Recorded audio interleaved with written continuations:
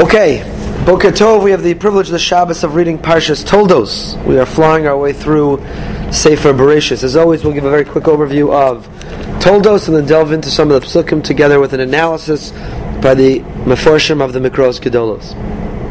So Toldos begins on page 124 in the Stone Chumash, where we last left off at the end of last week's Parsha. Avram Avinu, our original patriarch, Avram has passed away. He's left behind his two sons, Yitzchak and Yishmael, maybe more sons. Shem Berach is Avram Bakol, but at least two of his sons, Yitzchak and Yishmael, who, as we pointed out last week, reunite in unison to be able to bury their father. And that takes us to the beginning of this week's Parsha. Yitzchak is now married to Rivka, whom Eliezer secured for him as a wife, and Rivka at first does not conceive. And Yitzchak davens for her. Vayatar Yitzchak l'Hashem lenochach ishto ki akara hi, and Vayatar lo Hashem atar Rivka ishto. The Gemara in Sukkah learns from the lashon, the language of Vayatar, which means a pitch, like a pitchfork.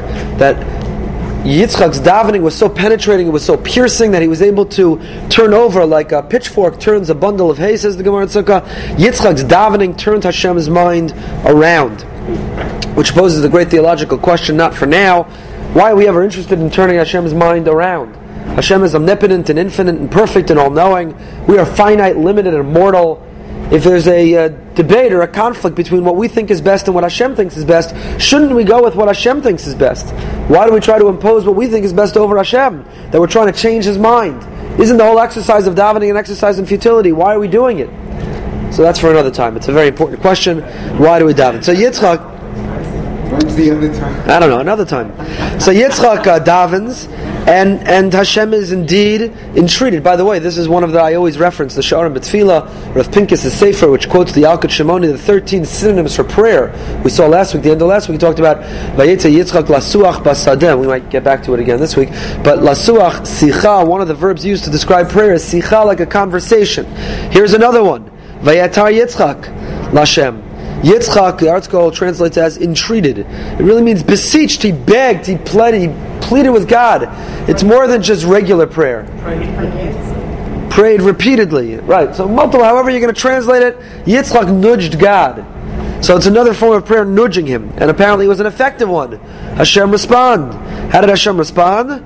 Because Rivka felt twins.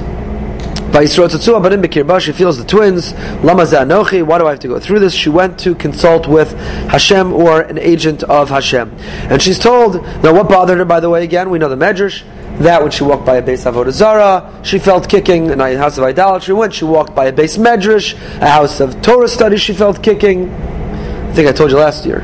Why was Yaakov kicking to get out when you passed the base medrash? What was Yaakov doing in the womb? He's learning, says the Gemara Nida. He's learning with the angel, Kol Torah Kula, the totality of Torah. Why was he kicking to get out? If he's learning all of Torah, why was he kicking to get out? Rabbi Rabinavicki gave a chabura, Shabbos of my son Shalom Zachar, of 5 or 6 reasons why the angel causes the baby to forget all the Torah when he comes out of the womb. Beautiful, 5 or 6 different reasons. But the Gemara says we have a tradition, a baby spends the month of gestation studying or being ingested, absorbing all of the values of Torah. So why was Yaakov trying to get out? So the Balei Musar say, no matter how great your Rebbe is, Yaakov's learning with the Malach, with the angel of God, no matter how great your Rebbe is, if your chavrusa is Esav, if your study partner, if your environment is Esav, you got to get out of that yeshiva. So you see from here that the environment, the friends, are more important than the Rebbe.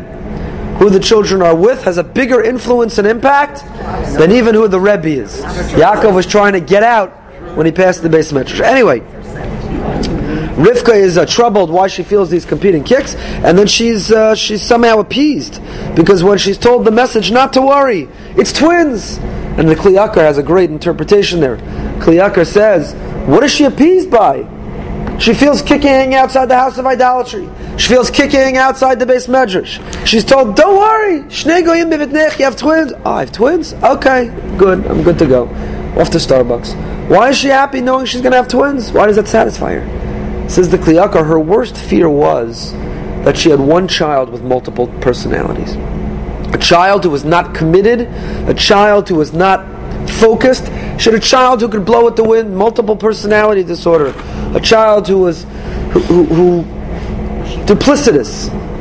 To know Shnei Goyim, of course she was not happy to hear that one of her children would be an Esav who worshipped idols. But at least to know that your child is committed to their beliefs, then you could turn them to the right beliefs. It's better to have a child who's passionate in belief, who you can channel and turn and transform to the right beliefs, than a child who holds multiple beliefs, who's not committed to any beliefs, who just blows with the wind. So that's what Kli Yakar says. Rivka is satisfied to know that she doesn't carry one child who has multiple personalities. And of course, I don't want to, this is all the overview. She gives birth to Yaakov and Esav. Each of them have their distinct personalities. Yaakov's birth is described. He's described, Esav, he's described as a reddish complexion, entirely red, hairy. Who else is described with almost the exact same words, says Rav Tzadok HaKohen of Lublin? David HaMelech. King David is described almost the exact same words, Admoni, that word Admoni, because both Esav and David HaMelech have passion, charisma, potential for greatness. David HaMelech realizes his and expresses it through the result of a book of Tehillim, a great warrior of the Jewish people, a king, a leader. Esav says the Netziv critically of Yitzchak and Rivka because they raised Yaakov and Esav the same way, in the same mold, and they didn't mold Esav's upbringing to him. He clearly, Esav, perhaps today would have been labeled ADD, right? Esav perhaps would have been labeled somebody who has attention deficit. He had no zitzfleisch. He was out in the field. He was a mover, shaker. He couldn't sit still. So David HaMelech, that expressed itself in being a warrior, in the passion of poetry, and being a king. Esav, they tried to force into being an Ish Tam Yoshev Olam, to sit in the base medrash. That didn't work. Instead, he rebelled and he became a Esav, says Rav Hirsch and the Netziv and others. So they grow up, their distinct personalities now express themselves. Rivka falls in love with Yaakov, and Yitzchak falls in love with, favors Esav. Yaakov, of course, purchases the birthright from Esav when he returns hungry after their grandfather Avram's funeral. A famine forces Yitzchak to flee. He goes down to the Plishtim, and it's fascinating. Again, Yitzchak is the embodiment. We find almost nothing about Yitzchak. There's so little in the narrative about Yitzchak. So few words about Yitzchak actually saying anything. Yitzchak is the ultimate role player. Yitzchak passes the baton. Yitzchak is the model to us. He teaches us the lesson of the person who doesn't need the limelight and the fanfare and the pomp and the circumstance. He is the ambassador who passes the baton from an Avram to a Yaakov, and being a link in the chain of our Masorah, of our tradition, is also to play a critical role. And that's Yitzchak. So Masa Avo Sim Levanim, Yitzchak follows exactly his father. He redigs the same wells after they're filled in. Here there's a famine and he goes down, and he has this similar episode, and so on. Yitzchak said in Grar, there's this dispute over the wells. Kadosh Baruch Hu reassures, the Rebbeinu Shalom reassures Yitzchak, he's chosen, and he's the progeny of Avraham. Avimelech reaffirms the treaty. Esav marries. Who does Esav marry? Yehudis bas Be'eri Hachiti, and Basmas bas Elon Hachiti. And it's Moras Ruach li Yitzchak ulu Rivka. It's a disappointment. It's a source of rebellion to Yitzchak and to Rivka. Not enough to Yitzchak, apparently, to reject Esav. Yitzchak didn't sit Shiva when Esav married out of the faith, so to say, but it's a source of bitter disappointment. And Yitzchak decides it's time to bless Esav. Very interesting. Vayihi ki zakein Yitzchak. It was when Yitzchak was older. Vatechena inav me'ros. He couldn't see any longer, which tradition teaches the tears fell into his eyes during the Akedah. For whatever reason, he went blind. Maybe it was cataract, macular degeneration, who knows? And Yitzchak can't see any longer. And he decides it's time to give the blessing. And of course, Rivka has her scheme for Yaakov to receive the blessing instead of Esav. Yaakov comes. Yitzchak is suspicious, but ultimately believes it is Esav and gives the bracha. Esav then comes. Yitzchak realizes what has happened, and he trembles a great fear and gives whatever blessing is left to Esav. Yaakov realizes it's time to book out, and he runs to his uncle's home. Esav then marries again the daughter of Yishmael. Vayelech Esav Yishmael, vayikach es Machalas bas Yishmael ben Avram achos nevayos Okay, so that is an overview of our parsha. Obviously, so much to say on so many different components of the parsha, but let's begin where I believe we left off last year. I don't know if anyone else has marked off. I have a lot.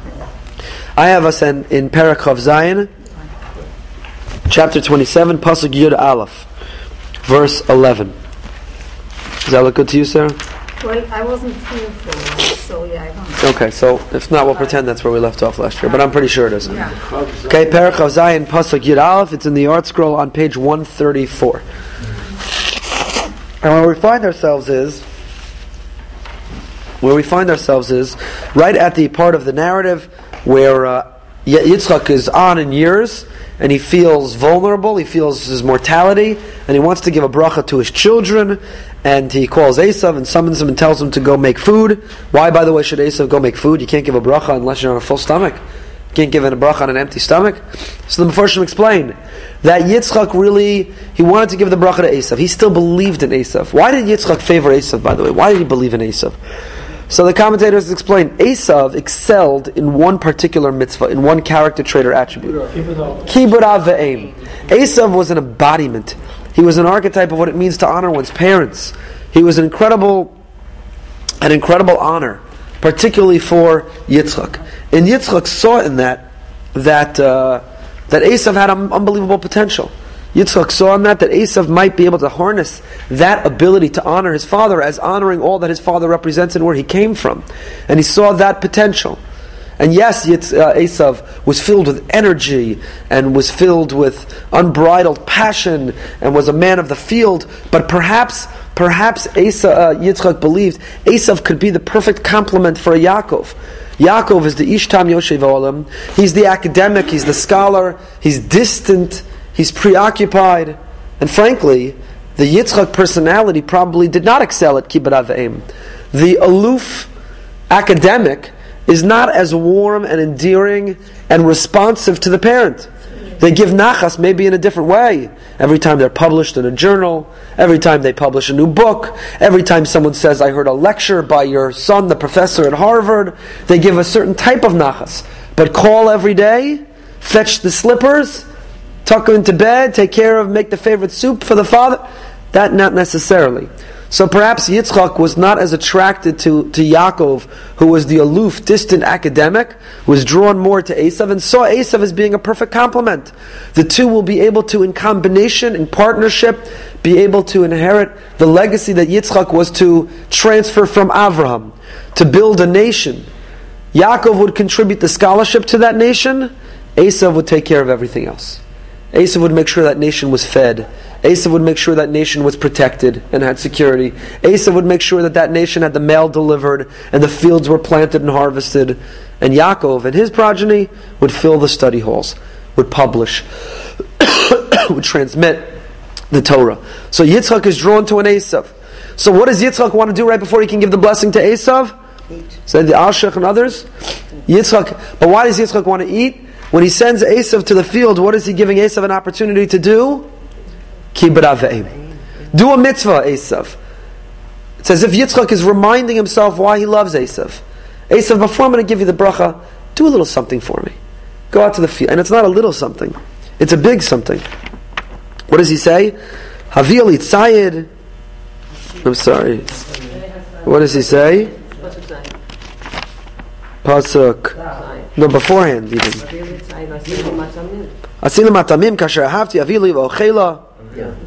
Bring me my favorite foods. Go do Kibud av ve'em. Now furthermore, the truth is, the Gemara says that Nevuah, prophecy, is only Shora, it's only bestowed mitoch simcha. Person has to feel happy, joyful. A sad, sorrowful, depressed person cannot be a utensil or an instrument of prophecy. You can't receive prophecy. You can't be an instrument of prophecy when you're down and downtrodden and gloom and doom and depressed. You got to be joyful and happy and cheerful. So how do you get cheerful? Particularly if you're Jewish, a kiddush, a food. That's a bissel. You eat a little bit. So Yitzchak says, "Let me eat a little bit." Now, in all seriousness, when the body is satisfied, you're cheerful. When you're starving, you're agitated. When you're hungry, you're easily agitated and aggravated, and it's hard to concentrate and to focus, and Yitzchak wants no distractions. So the combination of these two things, he tells Esav, go bring me my favorite foods. But what precipitates? Why right now? Vayhiki zakein Yitzchak. Yitzchak is older, he feels his mortality, his vulnerability, and he's ready to give this bracha. So I want to share with you Rav Hirsch. The last few weeks we've been sharing a lot of Rav Hirsch's. Rav Hirsch on Chumash is just fantastic. It's just fantastic. And Rav Hirsch is bothered, by the way, what everyone is bothered by when they read Parshas Toldos, and not just Toldos, but beyond. Yaakov is characterized. What is Yaakov's principal character trait? If Avram is associated, if I say one word, you'll say Chesed. So Yitzchak, you'll say Gvura. Yaakov, what word will you say? It's Tiferes, but you'll say Emes. In fact, that's the pasuk in the Navi. Emes liYaakov. Yaakov is characterized by truth. Except when you read about Yaakov, then you find very little fidelity to the truth. Yaakov steals essentially the birthright. Yaakov lies to his father, of course, coordinated by Rivka. Yaakov, when he says goodbye to Esav, says we'll meet up soon. He has no intent of meeting him soon. Yaakov, when he's in his father-in-law's house, and the whole speckled sheep fiasco seems to distort the truth and lie. Yaakov, when he says to his wife, let's book out of here, it's time to go, when the father-in-law approaches, lies. Yaakov's whole life is riddled with lies. Emes liYaakov. Yaakov is known as the man of truth. Where's the truth?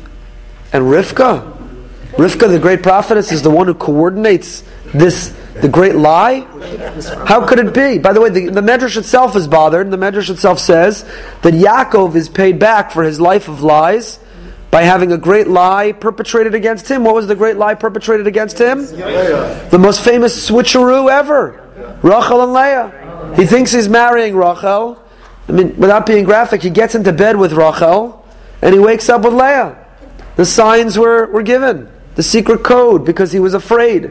This great switcheroo. And he's lied to about Yosef and Dinah and Shechem. His sons lie in order to be able to slaughter the people of Shechem. Right? The bris, and the third day they go and they kill them. Yaakov's entire life is his lying and his being the victim of lies. And yet, Emes liYaakov. Yaakov is the man of truth. Yaakov is the man who has an unequivocal commitment to truth, except that he doesn't. So this is the question that bothers everybody. I don't want to spend a lot of time on it. It's obviously worth a couple hours here, and many different approaches to it. Rav Dessler has an essay on. There's a lot of different approaches to this question. So here Rav Hirsch has a long essay on this, or I shouldn't say an essay, he has a long comment on exactly this question. How could it be? How could Rivka have orchestrated this great lie, coordinated this great lie? What's going on? So listen to what he writes, though. Says Rav Hirsch, in the little word na, right? Just go back for a moment. We're not starting there, but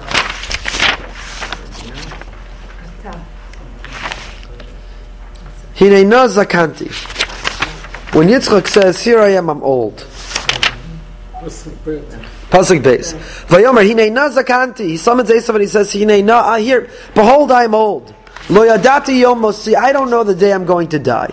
Says Rav Hirsch, it is made clear that he had already long had the intention to bestow such a blessing, but had been dissuaded, had yielded to remonstration. Rivka had probably constantly argued with him, trying to convince him of the truth, and had then persuaded him, anyway, leave it for a time that you're not so old yet. There's still plenty of time, and had hoped in the meantime that he would be undeceived. But she had not succeeded. So what happens? There, says Rav Hirsch, he describes as only he can, that Yitzchak and Rivka, every bed, every night, the pillow talk is a fight, is a debate.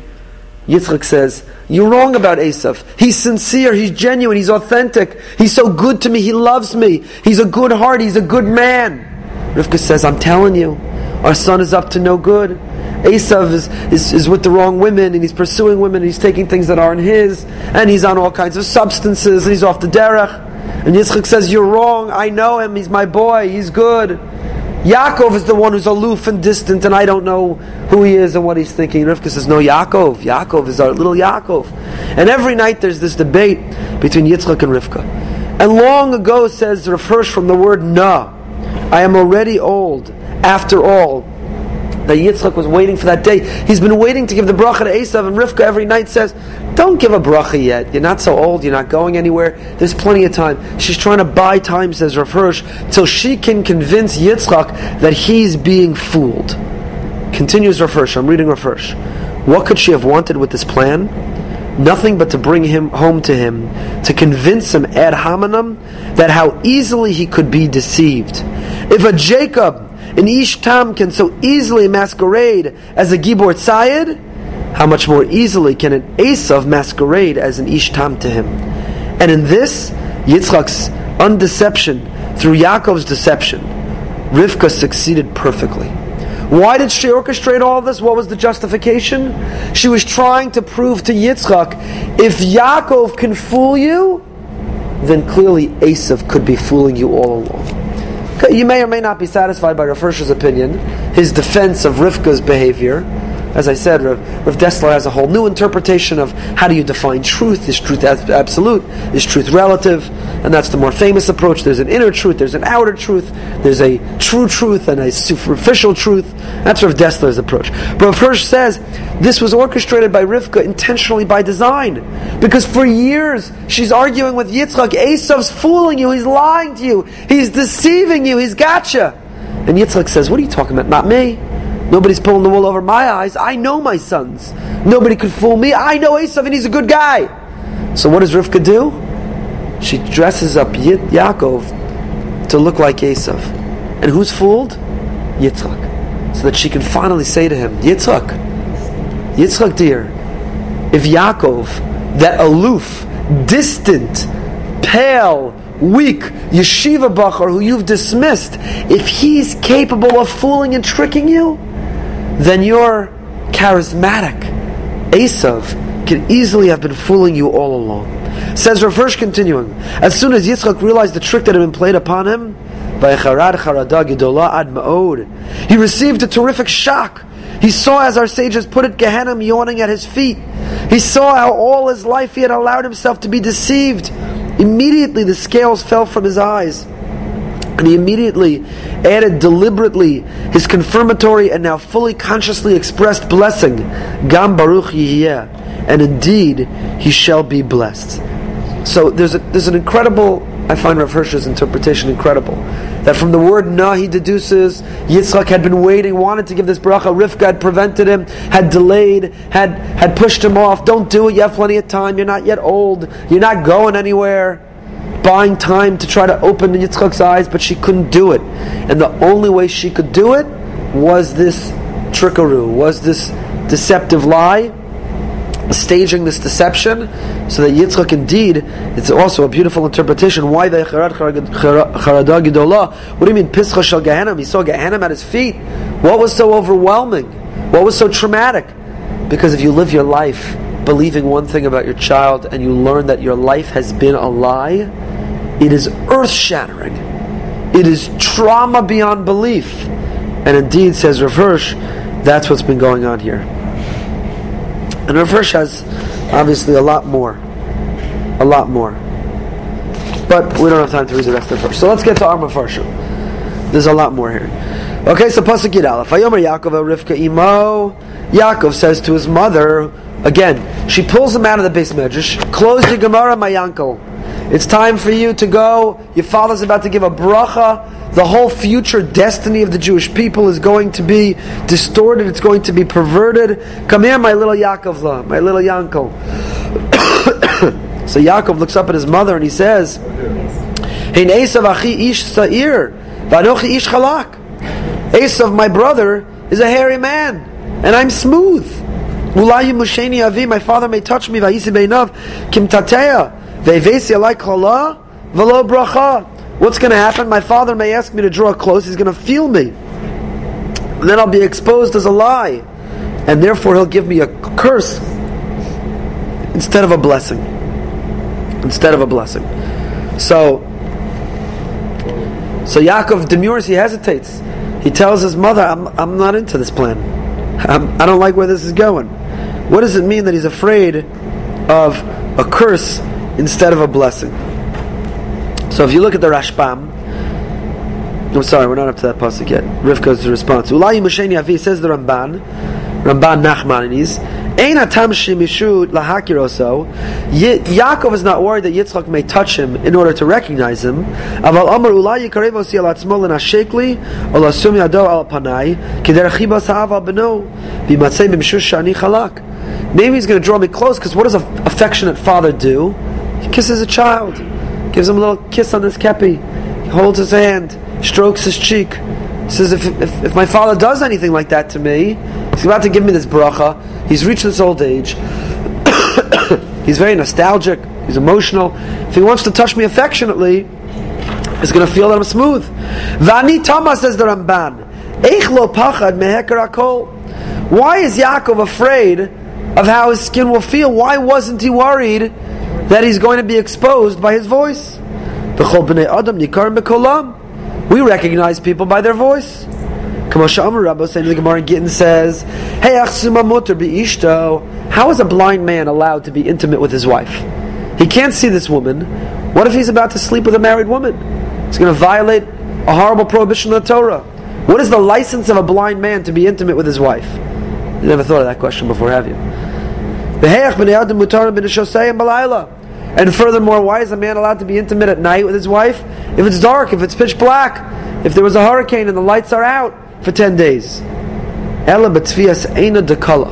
Says the Gemara in Gittin, you know how?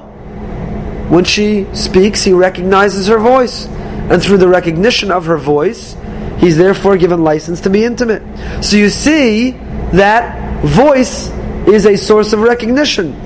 If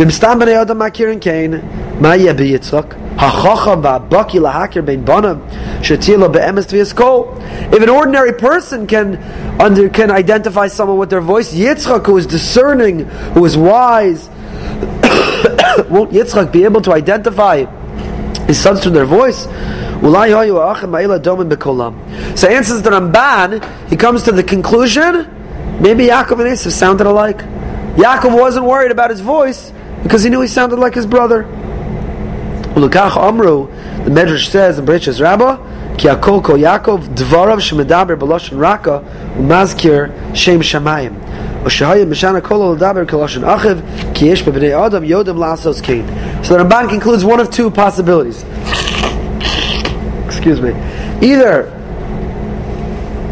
Either their voices were alike, so he wasn't worried, or Yaakov had the skill of disguising his voice.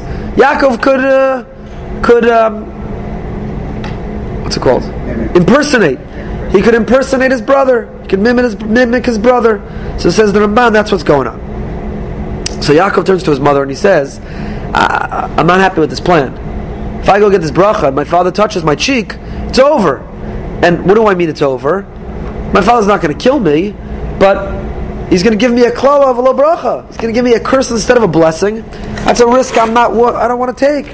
So what does Rivka say? Pasuk Gimel, V'tomer lo imo alai kilalascha b'nei.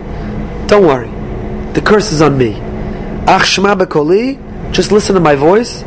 V'lech kach li, and go get these things. So what does she mean? Alai kilalascha. Your curse is on me. Our curse is transferable. How did this work? What was Rivka suggesting to Yaakov, her son? Don't worry about it. So says the Or HaChaim HaKadosh. Tam Omra B'ni. Why does she call? Another question that should jump out if you have the pasuk, right? Alai kilalascha b'ni. Upon me is your curse, my son. Who else was she talking to? Yaakov needs to be told, my son. Yaakov knows that he's her son. So what do you mean b'ni? Isn't that word totally extraneous? What was Rivka suggesting with the word b'ni? So says the Or HaChaim HaKadosh, Tam Omra b'ni achar she'imo haisa medaberes. She's talking to him. He knows that she's referring to him. Perish masha otseisa ata bipicha ata v'shir ateva klala shekilas b'ni v'al derech omram kilas chacham afilu atanai u'lezeh chasha u'lavsha garam klala shotz mipiv, v'lo haisa omeres b'nei hayanishma klala sheyakalalu aviv.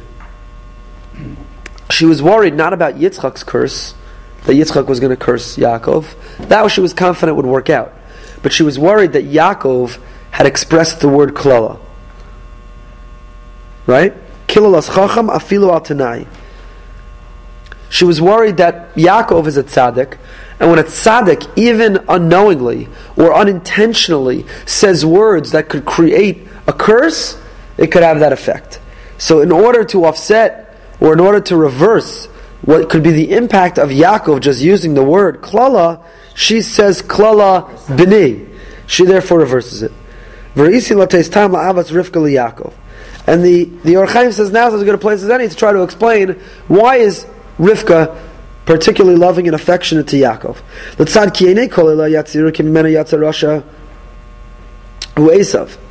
What's going on here? So anyone will see, it's devastating. Often a mass murderer, a terrible a person who perpetrates a horrible crime is arrested. Somebody goes postal, someone who does something terrible. And who do they interview? The parents. How are the parents going to react? So some say, it's not my son, I maintain his innocence, this is a lie, right? Cognitive dissonance, they just can't believe it, so they pretend it couldn't have happened. But others will say, I didn't know that this was my son, I want nothing to do with him now, I don't know what happened, he snapped, this can't be my offspring. So imagine how Rivka felt that she was the mother of Esav. Imagine how she felt, says the Or Chaim. Ki einei kol eleha yatziru, ki mimena yatza rasha hu Esav. The eyes of everyone are upon her, that from her emanated this wicked person, Esav. V'nei lateva aragel achalakim yahavu chelak al chalkav, v'zeh me'amu bochan. V'zeh galsa daita ki lo kedhu, u'maseh mochichos ki mekora baruch, v'chelak hatov chalkav, v'tava al avas hatov yarutz. So, offspring don't come from nowhere. If a person, or put differently, the apple doesn't fall far from the tree. So if the apple is rotten, then people deduce, says the Or Chaim, usually accurately, that the tree is rotten. So Rivka is very self-conscious that people are going to see Esav and think that this reflects or reveals her core. So how is she going to offset that?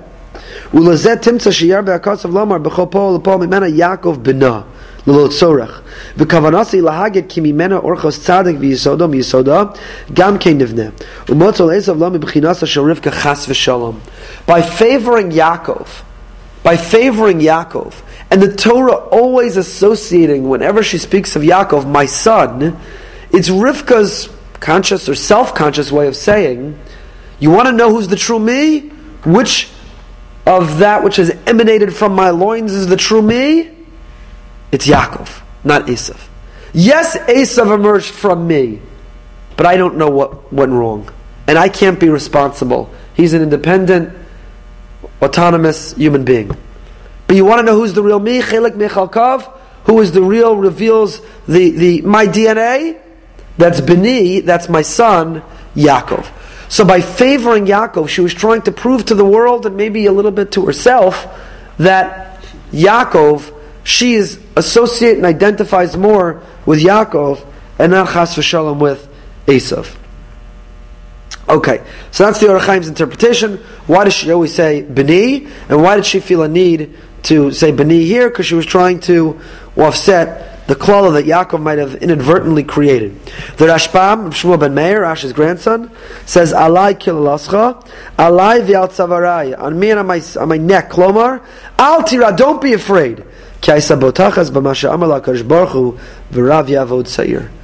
remember, she remembered back when she was pregnant all those years ago,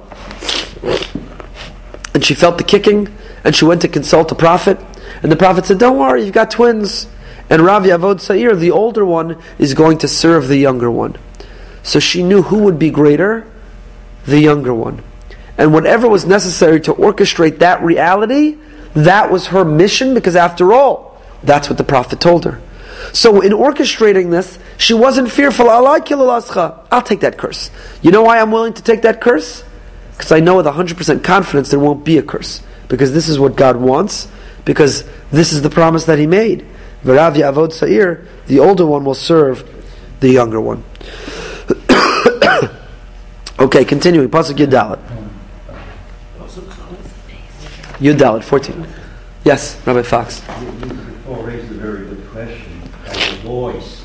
Yeah. By the voice, it should be readily recognized that it was Yaakov, the manner of speaking. It's the answer by saying perhaps the voice of Yaakov and Esau were so much alike. But here it seems that Yaakov almost foiled the entire plans that his mother had planned so meticulously, right. Not only by his voice, but in the manner in which he spoke. He said, Ki yikra Hashem Elokeinu lefonai.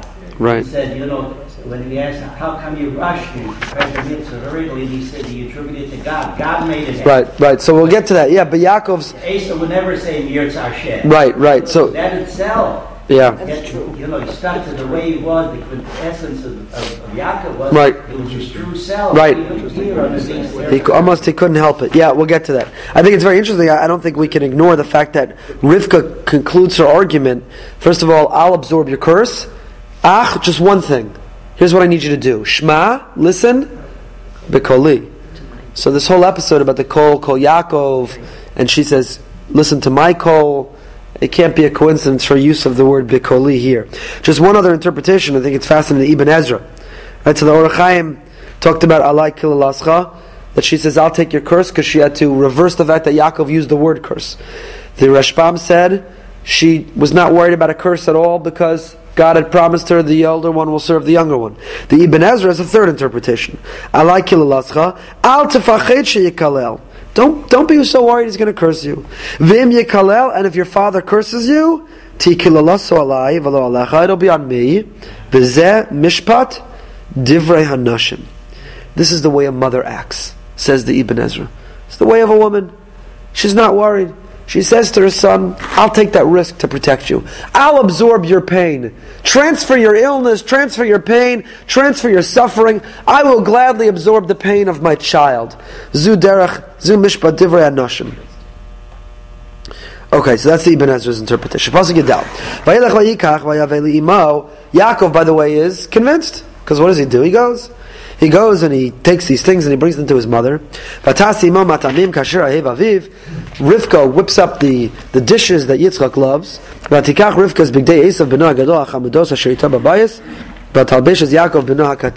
She takes Esav's clothing that she has in her house, ostensibly because of course she was still doing her son's laundry, and she dresses Yaakov in it. Once again, notice, how does the pasuk identify Yaakov?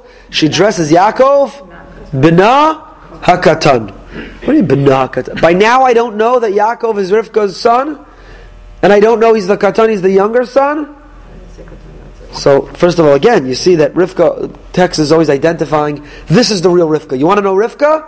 It's Bina Yaakov. Because Esav's also her son. It doesn't say Vatikach Rivka is big day Esav. Well, it says Bina Hagadol. Her big son versus Bina HaKatan. Which is the real son? Pasuk Aleph refers to Esav as Bina HaGadol. Yeah, or here also it says Big Day Esav Bina HaGadol.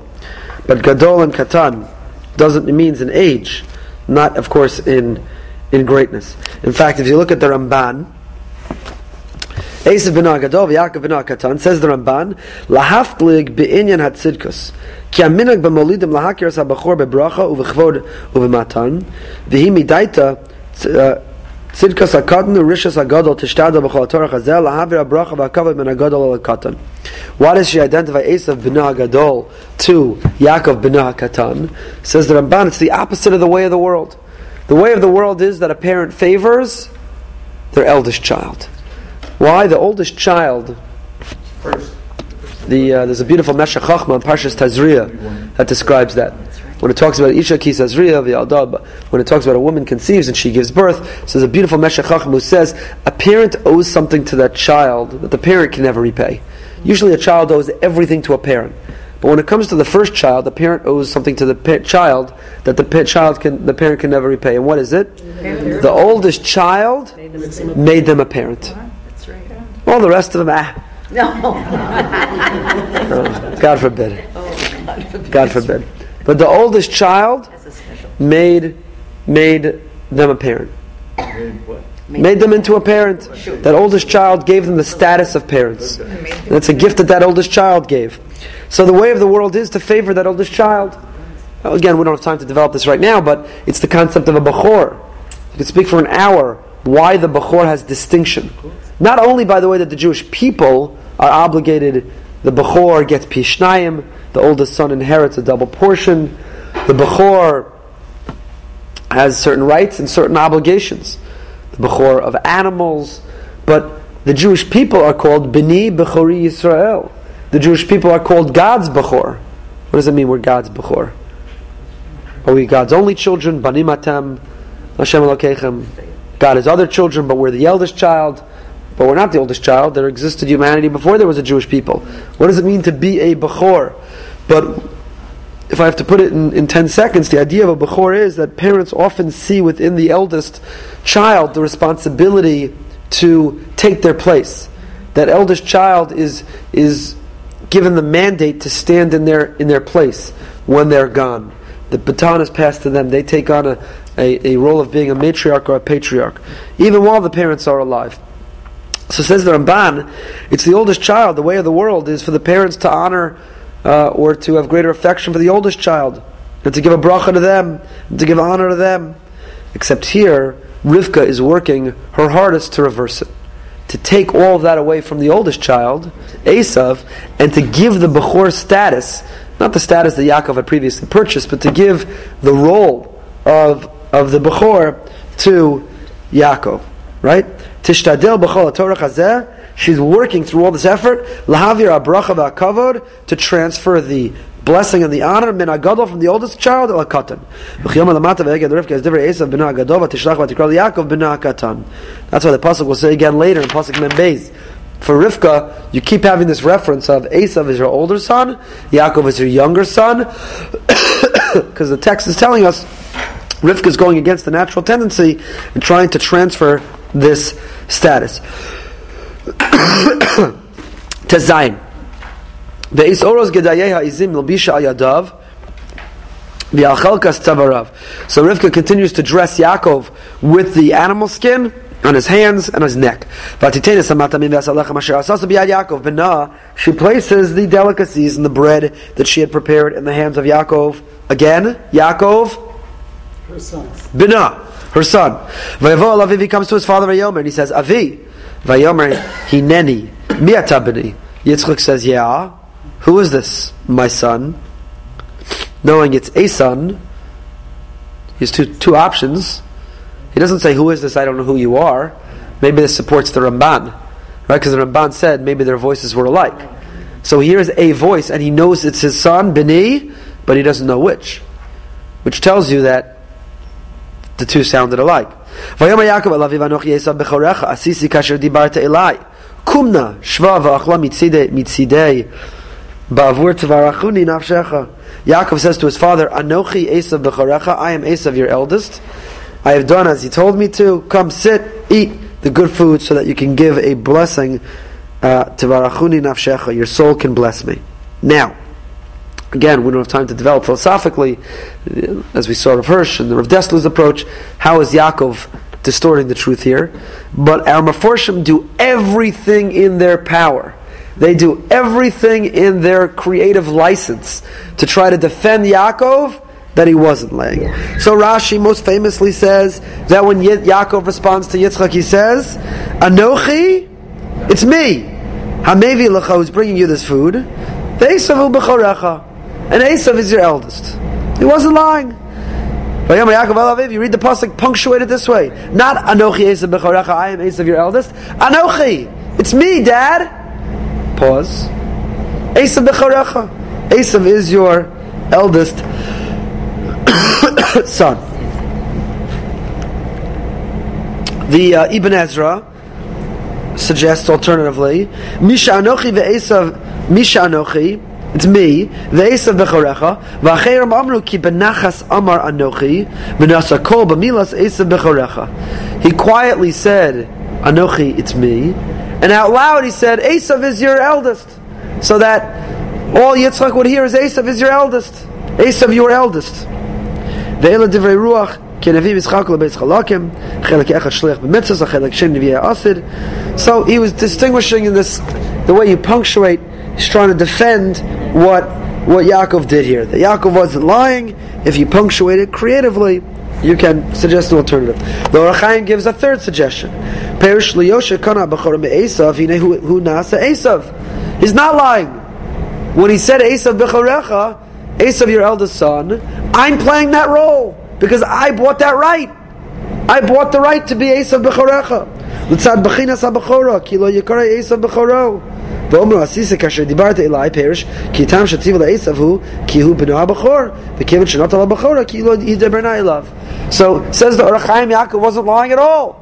He says, I am Esav your eldest son, I've done everything you asked. Meaning, I am playing the role of Esav your oldest son. I've done everything you asked of your oldest son, which I am playing the role of because I bought that right. So 3 ways to creatively approach the pasuk to try to defend Yaakov that he's not lying even though he's lying. Rashi, that you punctuate Anochi, comma, pregnant pause. It's me. Esav is your eldest. The Ibn Ezra, Anochi, quietly, Anochi, it's me. Esav b'charecha, Esav your eldest son. Right? Anochi, I, quietly, and Esav b'charecha out loud. And thirdly, the Or HaChaim, no, he said it all out loud. And you don't need to add a comma. And there was nothing wrong with saying it, because that indeed was his right. That indeed was his right. What you see here, and perhaps this is what Rabbi Fox was suggesting earlier, is that even within this orchestrated lie which Yaakov needed to do, he remained allergic to lying.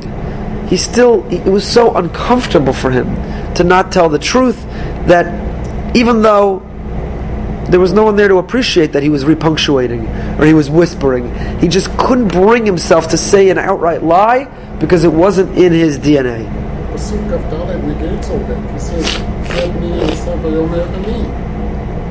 We'll see. You have to get creative. You have to get creative with that also. So what happens?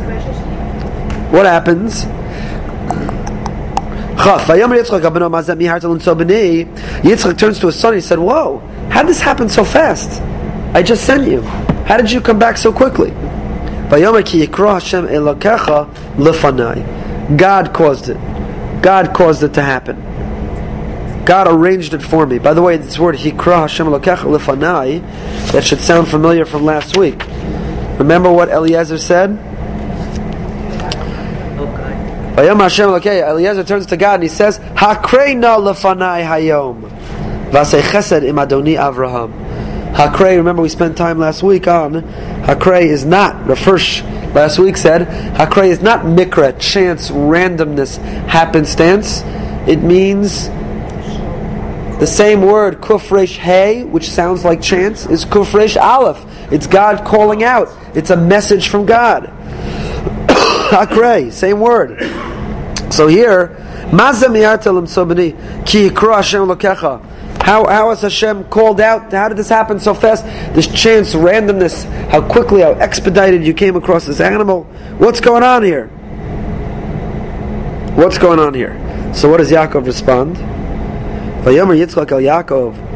Yaakov's response was, Ki yikra Hashem elokecha lefanai. Hikra can mean, I chanced upon this animal that happened so quickly, or the way Rav Hirsch encourages Hikra, it was orchestrated, it was a message from above for me to be able to bring you this animal so quickly. But either way, to whom does Yaakov, in the guise of Esav, attribute this to? Hashem Elokecha, Hashem your God. Vayomer Yitzchak, ooh, that's fishy, that's suspicious. Vayomer Yitzchak el Yaakov, Geshana va'amushcha b'nei. Come closer, I want to feel you. Hataza b'nei Esav imlo. Are you really my son Esav or not? What threw him off? Why did Yitzchak all of a sudden become suspicious? Because he spoke up. Remember that Yaakov says, my father's, according to the Ramban, my father's not going to draw me close to feel me. That's not going to happen. I'm worried he's going to draw me close to give me a kiss. To give me a little kiss on my kepi. Then he's going to feel me. But what happens? Exactly what Yaakov said wouldn't happen. I want to feel you. Is this my son Esav? Well, what threw him off? Says Rashi. Amar Yitzchak Belibo. Yitzchak said, "Ein derech Esav lioshem shamayim shagor b'fiv." 1 second here. My Esav never says Baruch Hashem, Mirtz Hashem, Be'ezras Hashem. That's not my Esav. What in the world is going on here? Says the Ramban. Look at the Ramban. Omar Belibo, he quotes Rashi. Vani Tama, says the Ramban, I'm bothered. Kilo haya Esav Rasha be'inei Aviv. What I'm saying. But all along, Yitzchak believes in Esav. So why would Yitzchak be suspicious of Esav that Esav doesn't quote God if Yitzchak believes in Esav? Yitzchak doesn't see Esav as a Rasha. So why did this throw him off? ואולי היה חושב בליבו כי בעבור יוסו איש שדה וליבו על צייד איננו מזכיר שם שמיים מפחתו שלו יזכירנו במקום שאין התור מבלי כוונה ונחשב לו זה בעיני אביו לירא שמיים והדרך הפשט יהיה זה בעבור תביעת הכל. So, no, it's not that Yitzchak might have thought, why does Esav never quote God's name? Because he's got blood dripping on his hands, he's just coming from the field, and he's a hunter, he's unclean, he's not wearing his yarmulke because he was hunting. So Yitzchak justified, why does Esav never mention God's name? Okay, it's not because he doesn't have Yirah Shamayim, it's because he does have Yirah Shamayim. And his Yirah Shamayim compels him not to say God's name when his hands are dirty. So, it threw him off when Esav used God's name. Not because he thought Esav is a Rasha, and this guy in front of me sounds like a tzaddik, but he thought Esav is a tzaddik who never uses God's name when he's just come from hunting. Why is he using God's name now? Right? So the classic interpretation is, Rashi's interpretation is, Yitzchak says to himself, one second, my Esav never talks about God. What's going on here? Ramban says no. He thinks my Esav is such a tzaddik that he never says God's name when he's just come from hunting. What's going on here that he would violate his own Yirah Shamayim to say God's name when he's just come from hunting? Okay? Again, two different ways to interpret. Rashi and Ramban. In translation, in the Siddur says that he said it was Adonai, your God. Yeah. Interesting, Elokecha, not Elokeinu. Our God caused me to happen upon the animal. That is interesting. Rabbi, go give music next. I need something. Music. Chicken soup. Vayigash Yaakov v'Yitzchak aviv vayimushehu. So Yaakov draws close to Yitzchak. He feels him. Vayomer, and Yitzchak now says those words which ring in our ears until today. Hakol kol Yaakov v'hayadayim yidei Esav. Says Rashi, kol kol Yaakov shemedaber baloshon tachanunim kumna. How does he know it's the voice of Yaakov? Because he uses words of supplication when he said kumna aval Esav b'lashon katnura diber yakum avi. So the word na, please, it's not, Esav's not a courteous person. Esav doesn't talk in that way. So the voice doesn't just mean the way the voice sounds. Rashi interprets here again like the Ramban that Yaakov's voice didn't throw him off. It is what he said threw him off. Says the Rashbam, Rashi's grandson, because they were twins, their voices were similar. That's why Yitzchak was confused by the voice, but it was only after he felt the hairy neck that he said, Yadayim yidei Esav. So let's look, just to end, we're out of time already. I don't know where the time goes. The Kliyakar, Hakol kol Yaakov v'yadayim yidei Esav. Lo yachol lomar kol shel Yaakov v'yadayim shel Esav. The pasuk would have made more sense to say the voice was that of Yaakov and the hands were that of Esav. What do you mean Hakol kol Yaakov v'yadayim yidei Esav? It should say Hakol shel Yaakov v'yadayim shel Esav. How come none of you asked that question? Because if it would have said that answers the Kliyakar of Lunchitz, it would have meant that Yitzchak concluded definitively that the voice is Yaakov, and therefore this must be Yaakov. But one second, the hands tell me conclusively this is Esav. It's an impossibility. If it's Esav, it can't be Yaakov. If it's Yaakov, it can't be Esav. He says,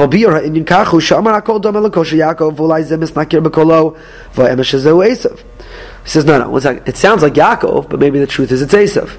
It feels like Esav, but maybe the truth is it's the sound of Yaakov.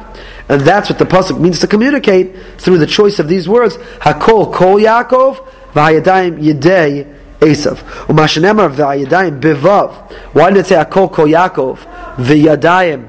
Hakol kol Yaakov hayadayim yedei Esav. Why the vav? Humilashon umake aviv v'imo sheperusho o imo kach amar o hayadayim domen liyedei Esav. It's either hakol kol Yaakov vi, like it's either the voice of Yaakov or the hands of Esav. Says Yitzchak, I'm confused. It can't be both. I don't know which it is. I don't know which it is. So let's just conclude. Skip the next paragraph. Go to the last paragraph in the Kli Yakar. V'razal darshan mipasuk zeh. Our rabbis taught us shekol zman sheYaakov mitzaftzef b'kolo ein yidei Esav shuletis bo. The Medrash teaches us what the pasuk is sending as a message until today. That hakol kol Yaakov, when the Jewish people's voice is the voice of Yaakov, when we speak the truth of Torah, and when we fight for justice, and when we sound like the offspring, the progeny of Yaakov, and Yedei Esav shalatos bo, then Yadayim can't be Yedei Esav. Then the hands of Esav don't reign against us. Afal pishap shito mashma sheYitzchak amar kein vayasavar shezeh Esav v'ormayin zel bracha zu b'komakom kach pirusho ki das Yitzchak hay levarach es Esav b'berachas avayigaber la'achicha v'aynu Yaakov sheyadei Yedei Esav shalatos bo v'yitel tonight b'davar lomar davkim Yaakov lo yitzavtzei b'kolam but the Knesset is midrashos. Says the Kli Yakar, this observation of the Medrash was built into the blessing that Yitzchak gave. When Yitzchak said Hakol Kol Yaakov V'Yadayim Yedei Esav, it wasn't an observation, it was part of the bracha. It was built into the fabric of the blessing. That Yitzchak was saying, when the Kol is Kol Yaakov, when his offspring act like Yaakov, then Yadayim Yedei Esav, then the hands of Esav cannot rule. Who are the hands of Esav? Who are the offspring of Esav? Rome, Western civilization, Christianity. They will not oppress and persecute when it is the voice of Yaakov. One last thought, because I can't wait till next year to share it with you. But at the end, what happens when he proves it's him? He gives the bracha. He draws Yaakov close and he gives him a kiss. Where are you, Rabbi Moskowitz? I'm sorry. He smells the smell of the clothing and he gives him a bracha. He says, this smells like the smell of the field that God has blessed. What do you mean? What smell of a field? What is he smelling? Animal skin. Does animal skin smell good? It smells putrid. It's horrible. It's malodorous. So what is he telling him that smells good? Says Rashi, it was the smell of Gan Eden that came with him. That's what Yitzchak smelled. Says Rav Shlomo Carlebach in his Sefer, Evan Shlema, the new Sefer that came out, Rav Shlomo on Torah. Says Rav Shlomo, this is so beautiful. This is so great. He says, this comes from the Otzar Rav Rebbe, Eish Das. He says, before Yitzchak meets Rivka, it says, Vayetze Yitzchak lasuach basadeh. What was he davening for in that field? He was davening for a son like Yaakov.